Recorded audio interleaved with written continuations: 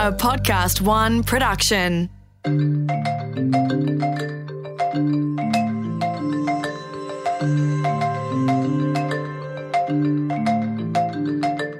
Welcome to The Alternative Truth, a series where we debunk the myths and spin on health and well-being.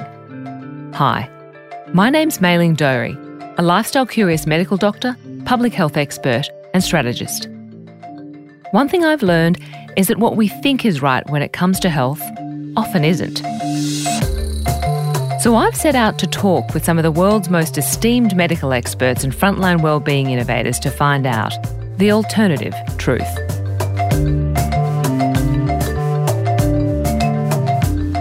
In this episode, we explored the subject of energy and non-contact healing modalities. Our first guest, Charlie Goldsmith, is an acclaimed healer boasting millions of followers and a starring role in TLC TV series The Healer. We were then joined by Dr Justin Coleman, general practitioner, medical writer and advocate for evidence-based medicine.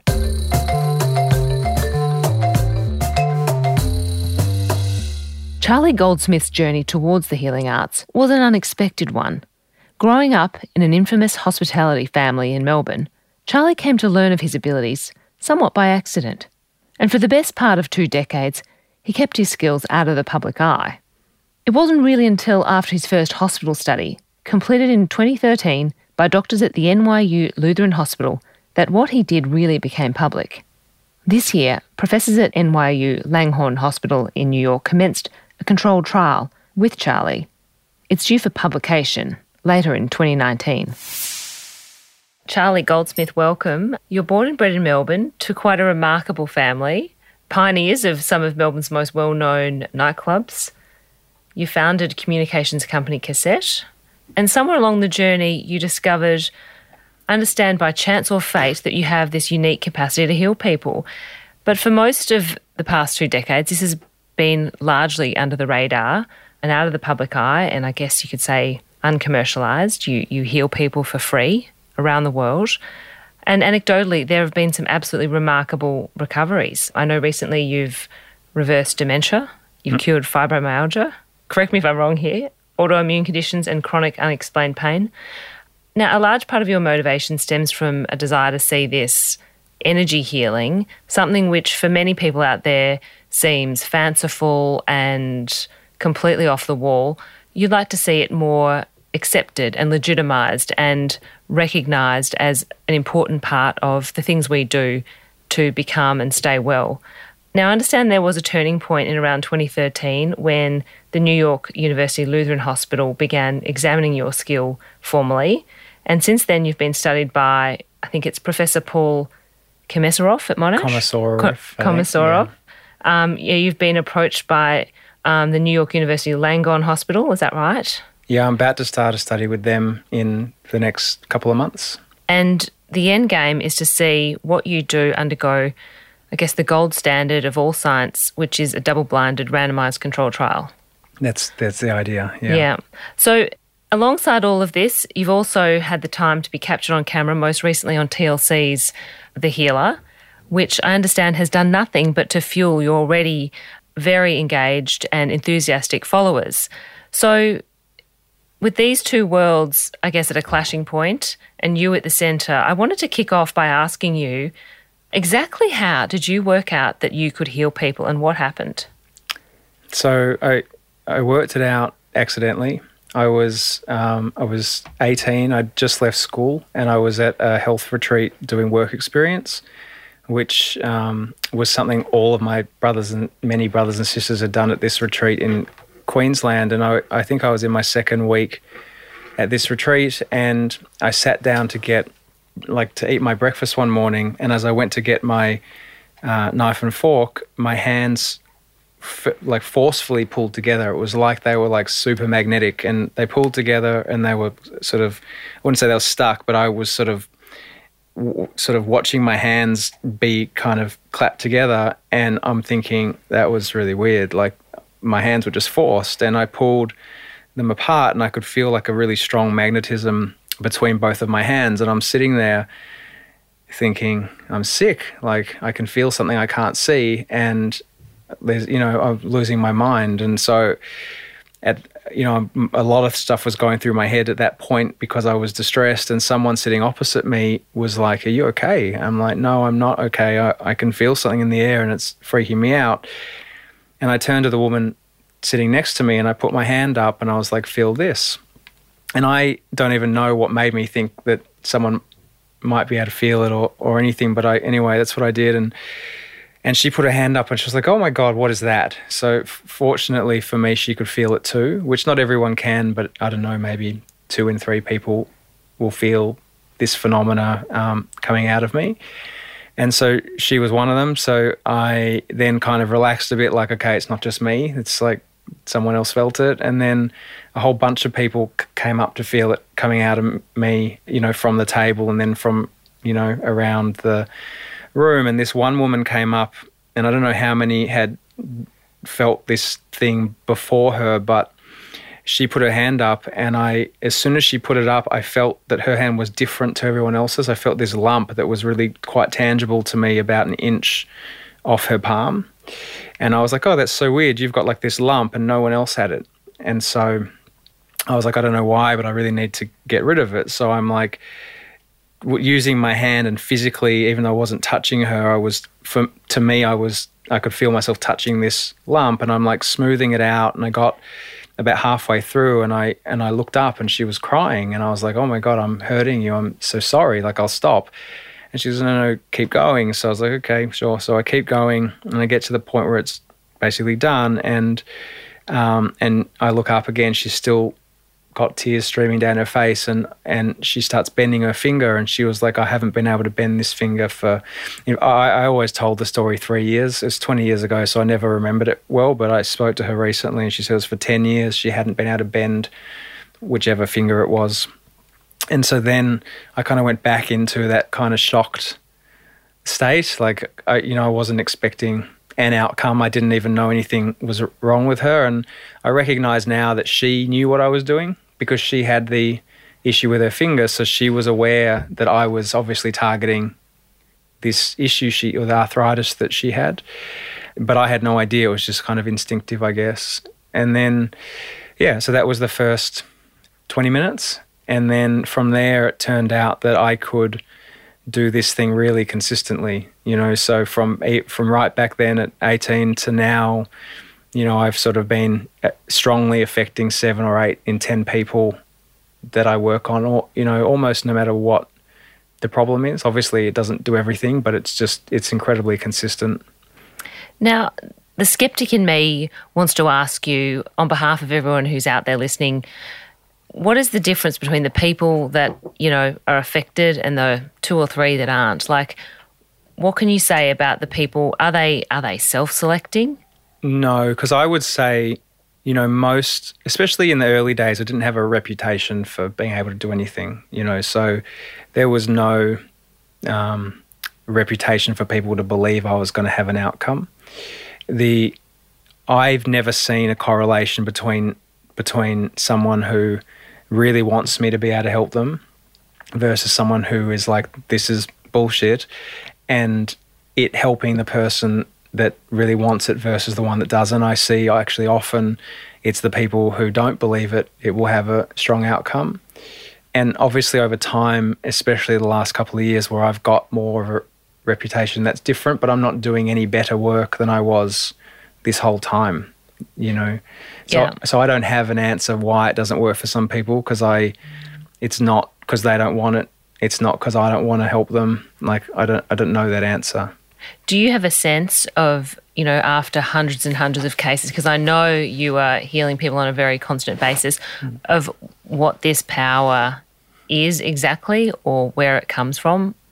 I don't know. I think that there's lots of theories depending on which angle you look at it from science to religion to spirituality. And medicine, I guess. And I don't, I think there's probably a bit of everything. I don't know the answer. I definitely have had experiences which might give me some sense, but they're not things that I know for sure. Like, I like to focus on, this is what it does, and that's why it's important, and not really get stuck on the why, because I think the why we can all argue about, whereas the results, you can't really argue them as much, regardless of how you think I got the results are there. So I don't like to, even internally, I don't like to overly think about it, because I don't really want to get stuck on theories when I'll probably be wrong. I might have a theory today and then in 6 months be like, oh, that was wrong. And so I find that to be, for me, a waste of my time. And also it would just create, like, as soon as I say my belief, then I'm arguing with someone about that, instead of going, hey, look, healing is important. It helps people, and that's what we need to focus on. So yeah, I've never, even when I was really young, I never got caught up on the why, the how, the why me's, like nothing. I just was like, it doesn't matter. I can do it, and I'm going to stick to that. I mean, this guy, like, tell us, how long had he not had taste and smell? It was years, like 7 years, I don't know. Yeah, it was a while. So I brought that back on the spot. Basically, I got him to bring a whole lot of things that he definitely couldn't taste and smell. So he had a whole lot of different foods there. And then, I worked on him, and bit by bit, it all came back, which is cool. And that was now, when was that? 2 months ago? 2.5 months, and he's still good, so... What was his response to that, given that he is from a healthcare background? He was pretty good, actually. I think that he wasn't expecting anything to happen, I can tell you that. He works in... he's sort of open-minded person, but not open-minded to the level you need to be for me. But he had a good response. I think he was really happy, to not have your sense of smell and taste for a long time. I can't imagine, because I enjoy food. But it's a big thing to lose. So he was really happy. Now, more recently, you're in the US and were summoned to the Aim and Brain Clinic, have I said that right? I believe so. To look after a patient, or to take a look at a patient who had, by any account, diagnosed dementia. Mm-hmm. He'd had a SPECT scan, which showed a reduction in blood flow in what's described to me. So I actually called the doctor in the US, Dr. Sood, and he described reduced blood flow in the parietal and frontal lobes, which is the front and the sides of the brain, for anyone who loves anatomy. And you went and saw this guy. What happened exactly? So, the order in which it happened was I get a lot of messages from people, and I kind of read them at random, and I read one message and it appealed to me, the case appealed to me to try, which was this man. It was from the man's wife. So I worked on him a couple of times, but after the first time, really, he went from pretty much not communicating at all, with some angry outbursts, and traditionally zero anger person, and not functional, not really been able to do anything on his own at that point. He'd had a very steep decline over 12 months. So I worked on him, and within a minute, he was pretty much fully functional again, talking, able to do things on his own, things like that. So I worked on him probably, I think maybe 3 times, and then he went back to the clinic that had initially diagnosed him and got reassessed and had his brain rescanned. And that's when they called me in, because the results in the scan were, so significantly changed that they wanted to meet me and talk. And so what's happened off the back of that event? Well, I've got a great brain clinic that's really interested in doing work with me, which is fantastic. I ended up meeting the owner of that clinic while I was in America, and so we're sort of talking at the moment about how we can maybe do some studies together, and how I can benefit them and they can benefit the work I'm trying to do. Health, healing, well-being. Where does that all lie? My hope is that you'll see people who are really gifted in my way as a norm in medicine. I personally think that 2 really important parts of the future of medicine are gut health and energetic medicine. So, that's... I hope it becomes a norm. That's what I'd like to see, and that's what I'm at least what I'm trying to do is start that conversation, and I think demonstrate in a way that can't be easily explained away. because the way energy medicine is perceived at the moment is it gets subtle change. It might get a 10% reduction, 20% reduction in pain or whatever, and whereas I get 100%, 80% of the time, 70% of the time. So I'm hoping that becomes just a norm, that, it's in hospitals, insurance companies have people like me full-time, saving them money. Sports teams are using people like me. That's what I would like to see. And I'm sure it will happen, to be honest. I think that it's inevitable that it will break through. And what about the gut health? What's led you to believe that is also, the other part? Well, my own health has been a factor in that. I had a lot of antibiotics as a kid, and because I was getting tonsillitis a lot, so I ended up with gut health issues. I guess I was unable to digest quite a lot of foods and had a lot of reactions. So I had to heal, myself through diet and other, probiotic sort of things. And so I learned a lot about that. And I see a lot of people who are suffering from gut health issues and autoimmune conditions, which are coming from the gut. And there's, I think, a lot of pretty strong science around brain health being affected by the gut too. And it all, in the end of the day, comes down to what we eat and how we look after ourselves, and from early on how we nurture our biome. So I think there are really good interventions to help people that are in really bad states with their gut biome, like FMT, which I am a big fan of. And so that's should we just tell people what that is? That's fecal matter transfer. Yeah, so it's taking the you love saying that, don't you?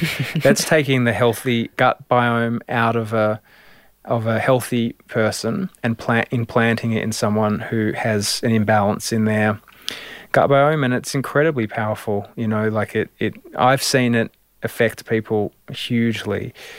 And the cool thing about that, so like energy medicine, so whether you believe it works, everyone agrees it doesn't hurt.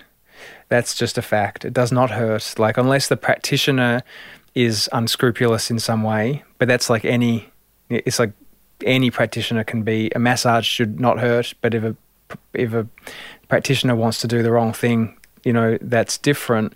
But energy medicine on its own does no harm. And it's the same with things like FMT. I mean, unless they do it wrong, it's a preventative medicine. It's also medicine that can be used when someone's actually sick, and it does no harm. And I think that, and the same with food as a medicine, it does, if you eat good food, it does no harm. And I think that all these things, traditionally medicine is like, oh, you're broken, what are the symptoms? Let's hide the symptoms, and so I think a lot of these medicines that don't do harm, and you see across a lot of alternate medicine, they may be more subtle in a lot of cases. I don't think in my case it's very subtle, what I do, but acupuncture and all these things that people do, they're not harming. So what you gain sometimes in medicine that has such a dramatic effect, like an antibiotic can have a dramatic effect, ultimately some of the speed you gain of getting better, and maybe a shorter period of being sick in a good case where it works, what have you done at the other side to yourself that, is it arthritis, or is it fibromyalgia, or is it dementia, or what is it that could come from the imbalance in biome? So I really think, and what I hope is, if I could have every doctor listen to me at once, I'd say it's not you versus the other side. Your job is to get people better, and people really trust you, and you deserve that trust. You've studied and you care, and so don't hate and try and discredit things that helped 1 in 10 people, because that's still one person that needed help, and it matters. And just because it was more subtle or it wasn't effective on other people, if everyone works as a team, then maybe that 1 in 10 can become 3 in 10 or 7 in 10, or, when you work out why is that 1 in 10 the person that is affected by let's say homeopathy. I don't know what their numbers are, but let's say medicine just writes it off. But I know a lot of people that think homeopathy is great. So it's like, are we better off, just because it helps 3 in 10 people, are we better off to go, well, that's no good, it's only 3 in 10, or do we go, how do we work out who those 3 are And so it helps the 10 in 10 so you can identify who it's going to help. So I really hope that there's, there's not alternate medicine and conventional medicine. At some point, it's like, no, we're all here to help people. Obviously, you get rid of the stuff that's just straight bullshit, but that's what I hope. I hate the divide when the idea is to help people. Thank you for taking the time to come and speak on The Alternative Truth and providing such a riveting safari through your experience. And I've no doubt that your following is only going to grow. Thank you. Thanks for having me.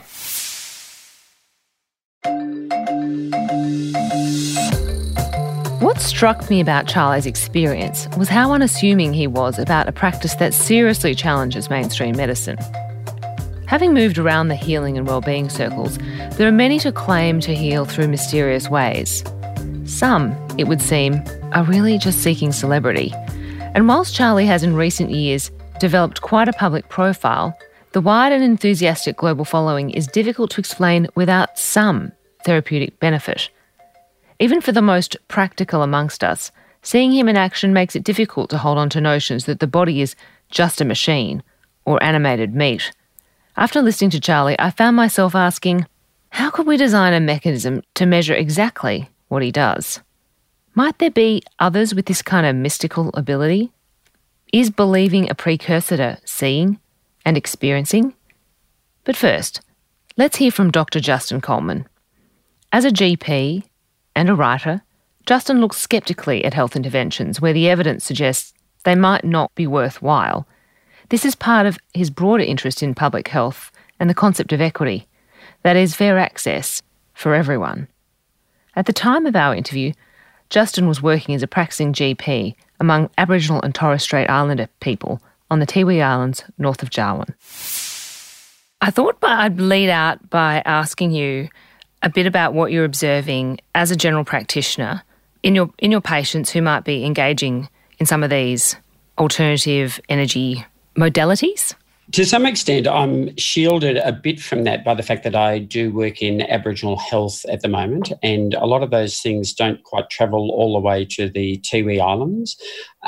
But certainly I deal a lot in that space with other doctors, and we talk about it and discuss it a lot. And there's no doubt it is a growing trend, people coming into their GPs, for example, and mentioning the fact that they're also getting in parallel other modalities of therapy. So it's certainly increasing. What's your view? Like, can Reiki, or is it Reiki, am I saying it correctly, work?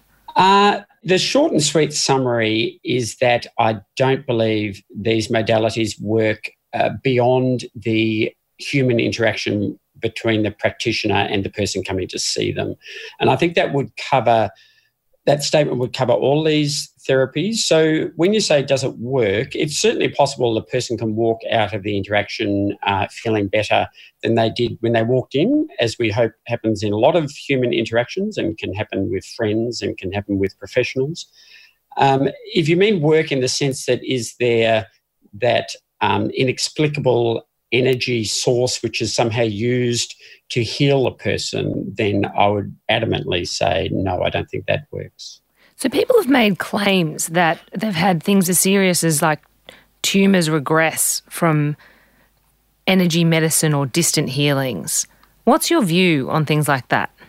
My view on that is fairly black and white, in the sense that I just do not believe that anyone purporting to somehow channel energy through their hands or through blinking their eyes or holding their hands in a certain way, I really do not believe that can alter processes at a cellular level, which is really what you mean by tumour regression. So basically the cells, which are cancer cells, for example, feeling somehow this person's hands waving nearby and somehow stopping growing.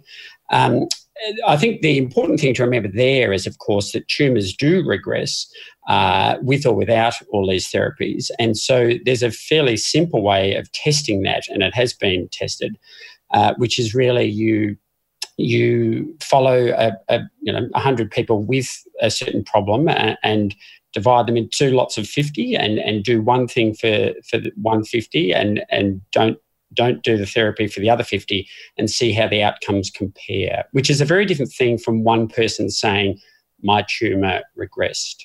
Because, of course, a person not receiving therapy could also quite rightly claim that their tumour regressed, because it does happen. Given that, and I guess what you're pointing to there is like a case-controlled trial of some kind, which if, in your view, we need to see something like that run for each of these scenarios for you to have any sense that the intervention itself is doing something. It's not more than random or placebo.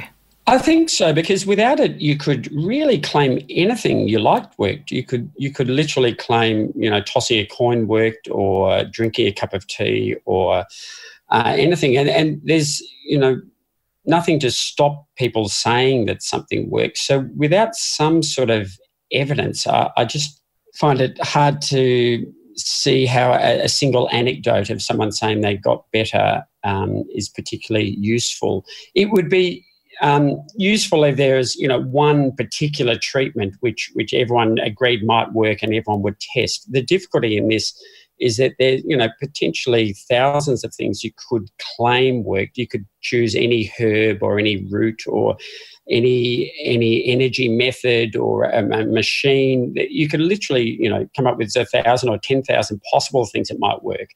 And it's very hard to go around refuting every single claim scientifically of every person who says that something works. So it's actually quite an effort to do a decent trial. I'm going to flip this around, because another side of the discussion that sometimes crops up is this notion that we manifest our diseases, that we think toxic thoughts and then we things crop up in our body because we've been energetically out of balance. Do you think that point of view has any validity? Again, inserting the word energetically out of balance is a very, it does play in, I guess, to the energy therapy. There's certainly no doubt that it's taking the holistic view that our state of health, our state of mental health, the way in which we look after ourselves or we don't, and our relationships, all of those things can play a very important role in physical processes, in how much we feel pain, for example, or how likely we are to recover from something.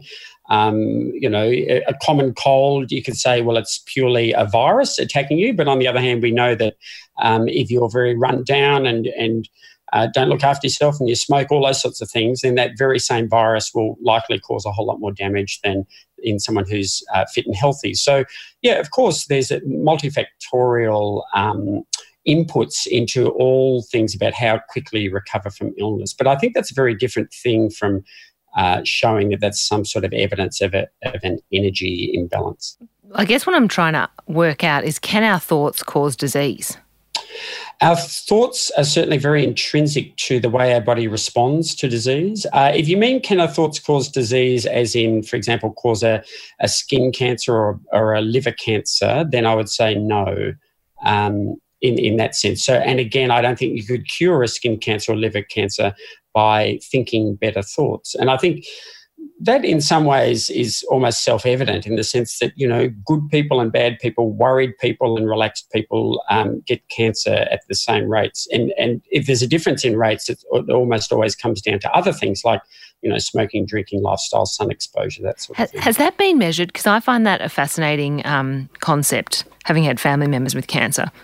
And, sometimes it is hard to understand when good people do get cancer, and then I guess sometimes they go into alternative health treatment modalities and they're told, well, you've just got to think better thoughts. You need to relax. You need to meditate. You need to get to the source of why you've manifested this.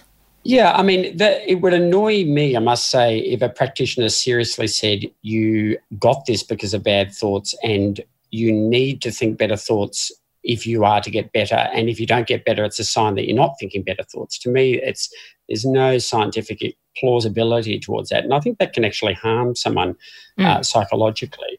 But, the other thing is sometimes things are more subtle than that. And it may, if someone comes into me with some sort of cancer or something, completely separate from the treatment, I will often sort of say to them, look, let's have a look at your lifestyle, and you probably do drink a bit too much and you're a bit overweight or don't exercise very much.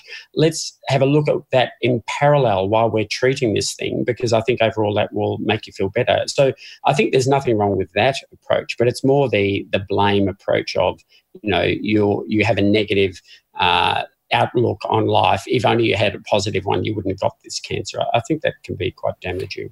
Absolutely. I hear you, and I do think it is quite damaging. It's just, I think there is a belief out there in some parts of the community that certain personalities, I saw a study once on pancreatic cancer, and people with a type B personality got pancreatic cancer at a higher rate than those that were meaner.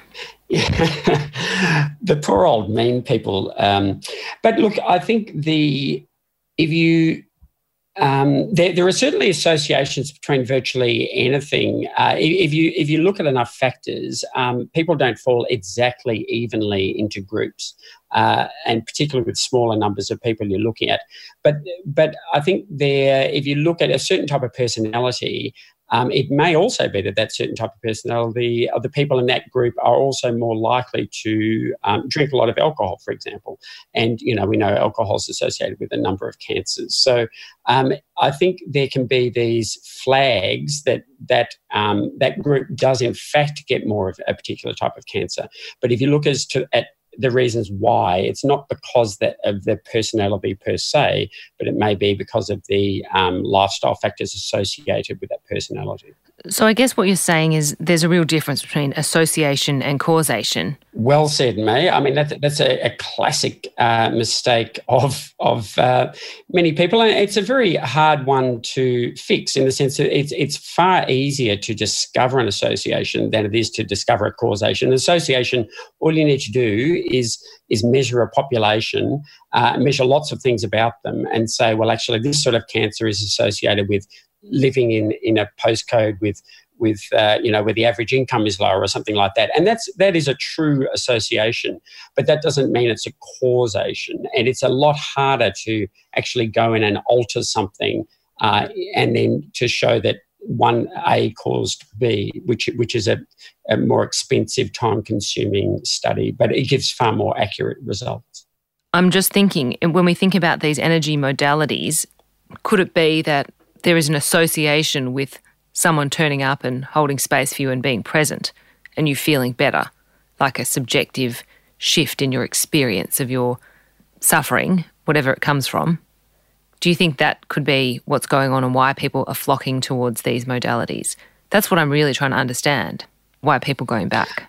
Well, I think we're talking about two different things there. So we've moved from talking about actually curing a cancer, which I don't think there's any association with whether you turn up to a energy healer or not. I think you'd find if you follow those people, the cancer outcomes were precisely the same in both groups, people who did turn up and didn't. But if you're then moving on towards people feeling better, well, that's a very different kettle of fish. So, and you can have people feel better after seeing their GP or seeing their psychologist or seeing their energy healer. But the two things are very different things, I think. Why do you think people are seeing their energy healer or their Reiki practitioner as opposed to just seeing the GP again? Look, people do see both. And, GPs, I think we see about 83% of the population every year. So we do see most people each year. But people see energy practitioners or alternative therapists because they feel they're getting something out of it. And particularly those who keep seeing them, of course, there's a number who see them once or twice and find it's not for them. So the people who keep going back are clearly getting a benefit from it, which I certainly wouldn't deny that benefit. I guess my main thing is that I don't think that benefit is because the practitioner has any skills in actually altering anyone's energy. I think the practitioner has skills in perhaps talking to people and listening to people. And you've been witness to energy healing firsthand. What did you see? What's your impression of what was going on? Yeah, so I did a television show with Charlie Goldsmith where I was the sort of rolled-in skeptical doctor and he was the energy healer. And yeah, I thought Charlie was a very pleasant bloke, and I had a bit of a chat to him, and he's got a nice personality, and he seems like a kind person, and I think people respond to that. There certainly wasn't anything on that show from start to finish which made me believe that in any way he was actually channeling energy by holding his hands in a certain way and blinking and thinking about things. I just don't think that was altering some supernatural, unmeasurable energy in the person's body. I think it was the interaction between one human being and another. What would it take for you to believe? It would, for me to believe in that sort of thing, it would take an extraordinary amount of evidence. There's an old phrase that extraordinary claims require extraordinary evidence. So I think if you have something that's very plausible and probably might work, so something like massage, relaxing a muscle or something, everyone can see how it might work.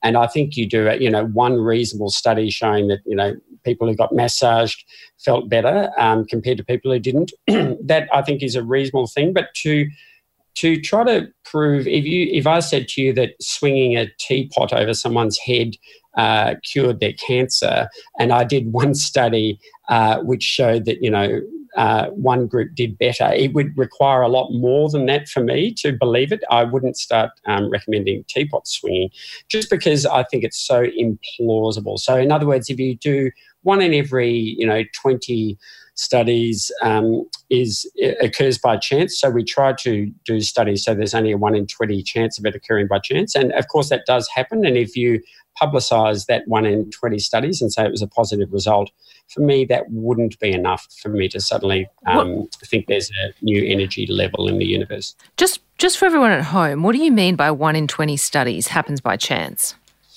I probably phrase that badly. What I mean is that it's one of the cut-off points for showing whether the two groups differ or not is you try to make the result so that there's only a 1 in 20 chance that one group did better than the other just due to random chance. In other words, you happen to, more people whose tumour was going to be fixed happen to fall into the first group rather than the second. You can never eliminate chance altogether. The largest number of studies you do in different circumstances and the larger number of people make it less and less likely that chance will play a part. But it can always play a part in these studies.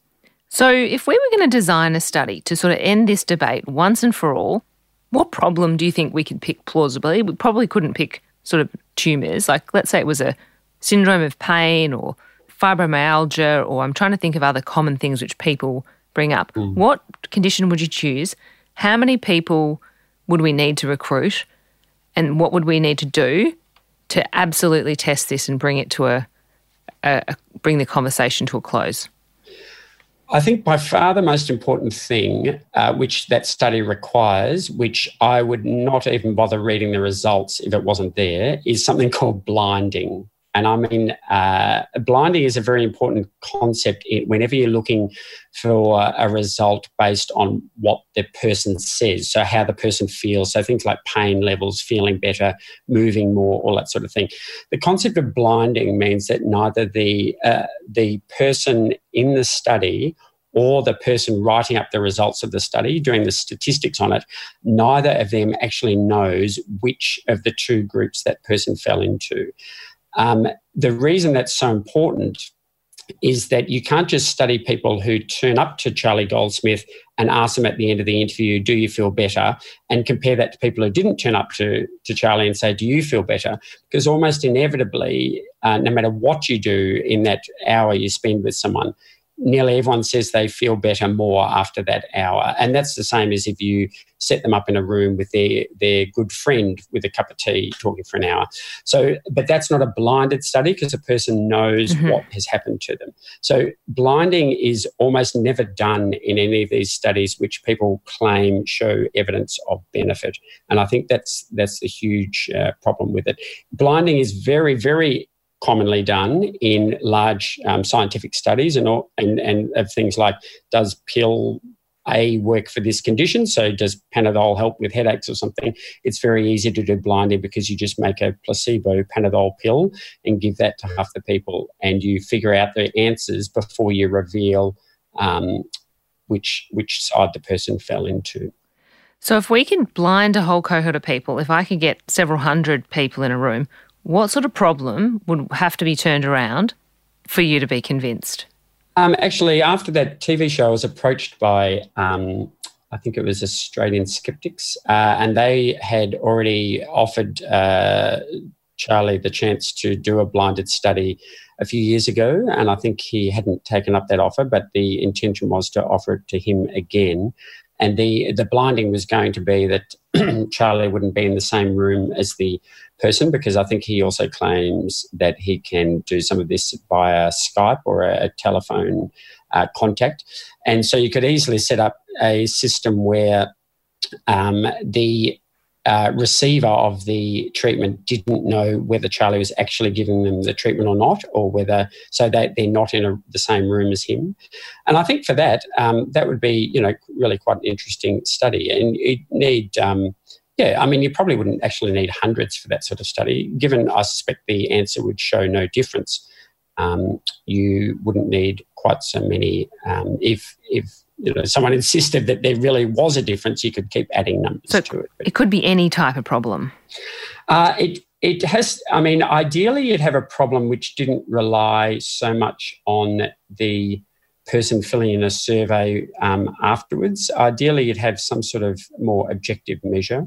But if it's 100% blinded, if it's absolutely blinded and the person genuinely has no idea whether the healer worked their magic on them or not, then even a survey, a pain survey or something would still be reasonable, I think. It's only when people know what has been done to them that it becomes unreasonable.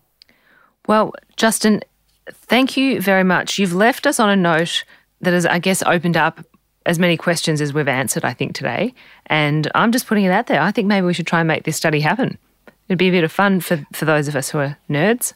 I think it'd be fantastic. I would be a nerd along with you and help set up the study. And I think it would be a fascinating one to do. I must say I feel pretty confident that if you did it properly, the results would show no benefit whatsoever. But that's just me. We'll have to wait and see. Thank you again for your time, and wonderful to chat about energy medicine with Dr. Justin Coleman. Thanks, mate. There's no doubt that we live in a time when so much of what ails us goes beyond the physical. It would seem logical that our cures, therefore, must go beyond what the eye can see. On this, both Charlie and Justin touched the concept of placebo. Justin made a case for a properly constructed and blinded trial to determine whether energy healing has a reproducible and measurable effect. Both conversations also left me thinking about the personalised medicine movement. The era of big data has made it increasingly possible to evidence person-to-person differences that exist for our individual biology. It would follow that these individual differences must exist for our psychology as well. Whereas the holy grail of medicine and medical science has been understanding population-based effects, my sense is the future must hold something different. Is a clearly defined population-based effect really possible when it comes to ill-defined syndromes of pain, subtle and shifting symptoms, or fuzzy psychological syndromes? Given what ails us, could it be that feeling better by any means is the ultimate barometer of modern therapy? Are we perhaps lacking the tools to truly understand what those receiving energy medicine are experiencing? Is it time for us as a species to reconnect with what we've always had, which is mystics and spiritual healers? Thank you once again for joining us on The Alternative Truth, and join me in the rest of the series where we dive into: are contraceptives dangerous to women's health? Self-improvement versus self-harm? Produce of circumstance? What should we really be eating? And is the mainstreaming of porn damaging behaviour? Alternative Truth is recorded in the studios of Podcast One Australia. The executive producer is Grant Tothill. The producer is Sarah Greenberg. Audio producer, Darcy Thompson. For more episodes, head to podcastone.com.au.